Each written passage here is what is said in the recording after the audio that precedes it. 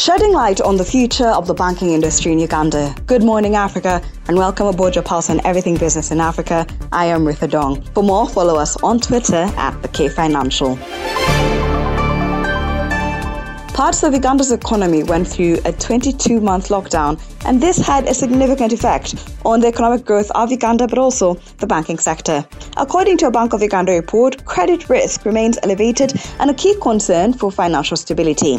The non-performing loans ratio for credit institutions stands at 6.2%. We speak to Uganda Bankers Association Chairman Matthias Katamba on the state of the banking industry in Uganda.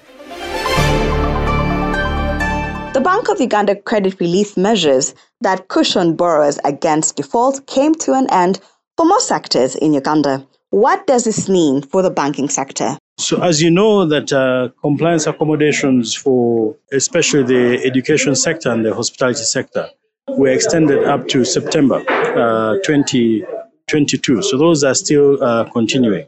But what we've seen is that a number of institutions that had companies that had moratoriums, extended to them on repayment, are coming back and beginning to pay. There will be some that will have been adversely, deeply impacted by the lockdowns and will take time to recover. But generally, what we see is a good recovery, especially post-reopening in January. Let's talk interest rates. The rate of NPLs stands at 6.2%. What impact will this have on interest rates? Now, on interest rates are a factor of many things here in Uganda. They're a factor of the risk-free rate, the rate on government paper and how that moves, but also the risk premium, which largely also depends on the amount of risk in the market. NPLs are part of that. Probability of default, which will increase as a result of this period we've been in. And just the availability of liquidity. A lot of the long-term liquidity is usually borrowed from providers of long-term funding who will have a premium on their money. But also, if you add the other, costs of running business in Uganda, which just relates to everything: power, connectivity, logistics, and all those sorts of things. Those are the factors that really drive interest rates. And having come out of, a period where, CBR has been significantly lower, 6.5%, and banks have been moving downwards. If you look at the last 5 years, rates have come down significantly. So lots of gains have been made. And I think that over time, if you look at,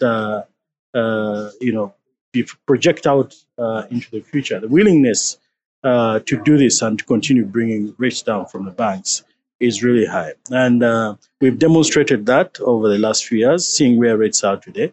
And we'd like to continue that as long as all the other factors move in the same direction. Unfortunately, that is not something for us to determine where the other factors. There's global concern about rising inflation rates. How will this affect the banking sector? I think for us, yes, of course, you have to look at the global environment, what the Fed is going to do, and the European Central Bank, and the different banks, the Bank of England, etc., and all of them. And yes, they will raise rates for the reason that they need to mop up a lot of that liquidity.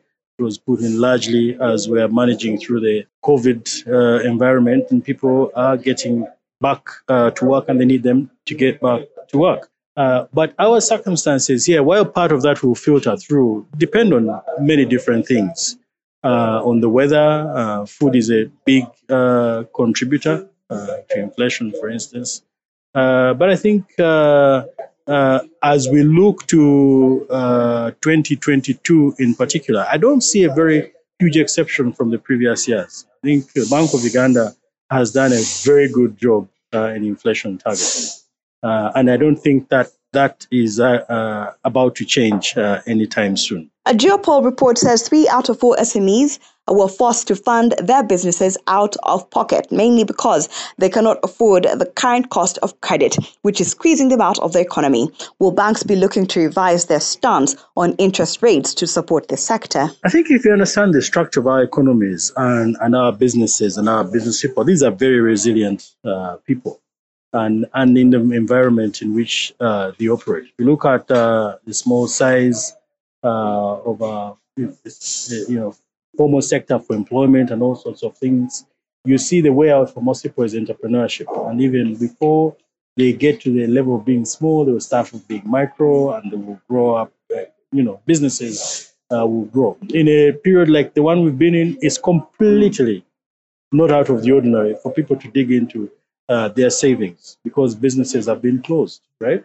And so it's a natural thing to dig into your savings if you have them, right? To try and increase the capacity of your business as a way to supplementing what you can get from the bank. So I think there's nothing wrong with that. It's not necessarily because of the interest rates. There've not been any drastic movement in rates for banks, for instance.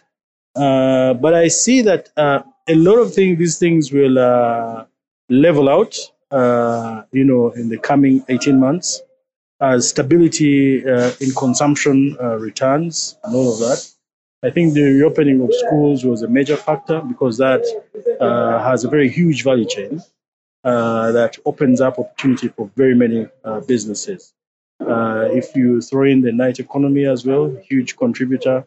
And as the world begins to open up and, there's further ease in logistics and things like that, the cost of movement of containers and shipping going down, then a lot of the factors that constrain the growth of SMEs will begin to turn, in a more positive direction. All those things contribute to making lives easier for businesses. So I think net resilience of our businesses and our business people, many of them are also nascent and small and can very quickly switch business models. As you saw during the pandemic, when the cities locked down, people moving their small businesses into the suburbs, cities reopen, moving back into the city, etc. So I think that I do not expect that we will see a long-term reduction in the number of SMEs. Certainly, some might have gone out of business during the lockdown and during the period of restrictions, because 2 years is a long time, and also depending on the flexibility of the business model to change from one line to another. If some are inflexible because of the huge sunk cost of the investment in the type of line of business, then some might have gone out of business. But it's not because of interest rates. It's simply because of the unusual environment that we've been in. A pandemic and 2 years of a lockdown, I do not think that any economist would have predicted that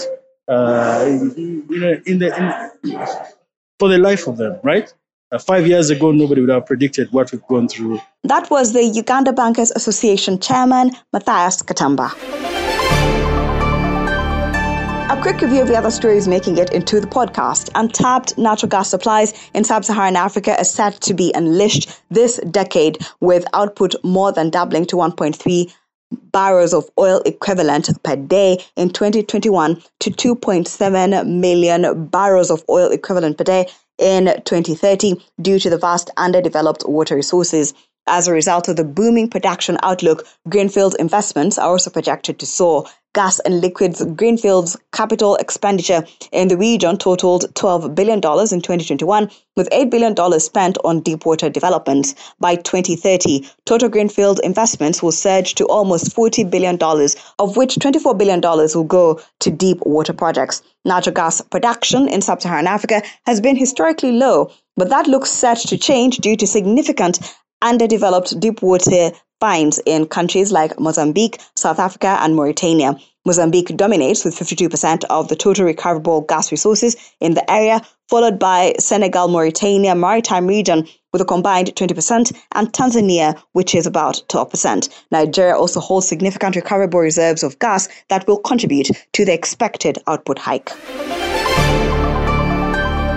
The latest monthly oil market report published by the Organization of the Petroleum Exporting Companies, OPEC, indicates that Algeria's crude oil production rose by 11,000 barrels per day to 977,000 barrels per day in January. Algeria exceeded its production quota by 5,000 barrels per day. According to the Ministry of Energy and Mines, the country's production quota for February is 982,000 barrels per day, and in keeping with OPEC and its allies' agreement, Algeria's production quota will increase by a further 10,000 barrels per day in March as OPEC Plus continues to unwind its pandemic cuts.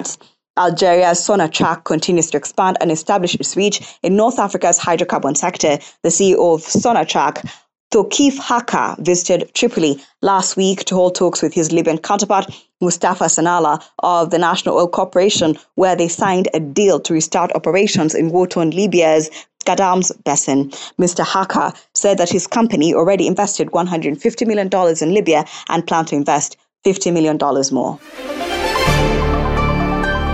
The annual inflation rate in Morocco edged down to 3.1% in January of 2022 from 3.2% in the previous month, which was the highest since February of 2009.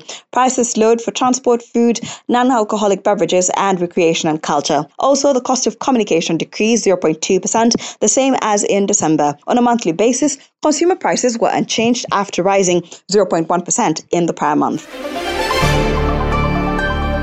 The annual inflation rate in Malawi rose to 12.1% in January of 2022 from 11.5% in December. It's the highest inflation rate since November of 2018, boosted by both prices of food and non-food products. On a monthly basis, consumer prices advanced 3.6%. And a quick look at the markets. The Nigerian stocks managed to rise by just 0.03% as the momentum of gain that began on Friday further lost intensity during the benchmark index close to the negative territory and forcing it to rely on small cap equities for the marginal climb. United Capital and Africa Prudential led the charge, even though GTCO provided some support. Shares in publisher Learn Africa saw huge buy pressure from investors after management said it plans to launch a rights issue and open mergers and acquisition talks with a yet-to-be-named company, helping gains. The stock jumped to the top of the gainers table following the news. Market breadth, often used by market watchers to determine the level of investors' sentiments towards trade, was positive, with 29 gainers recorded relative to 18 losers. The all-share index inched up 12.99 basis points to 47,246.9, while the market capitalization increased to 25.5 trillion naira. Year to date, the index is up by 10.6%. The South African rand was trading slightly higher, around 15 against the dollar, its highest since November 9, 2021, as fears of war in Ukraine eased somewhat after South Africa's National Treasury flagged an improved fiscal and debt outlook for the 2022 budget. The currency has been supported by rising prices of precious metals such as gold, which benefits the resource-rich South Africa, along with fresh reform pledges by President Ramaphosa in its pro-business State of the Nation address. At the same time, the South African Reserve Bank is expected to hike its main lending rate by another 25 basis points next month, extending a tightening cycle that began in November to anchor inflation expectations. Meanwhile, the prospect of a more hawkish Fed limited further gains. Thank you for always waking up with us. Good Morning Africa is a product of the K Financial.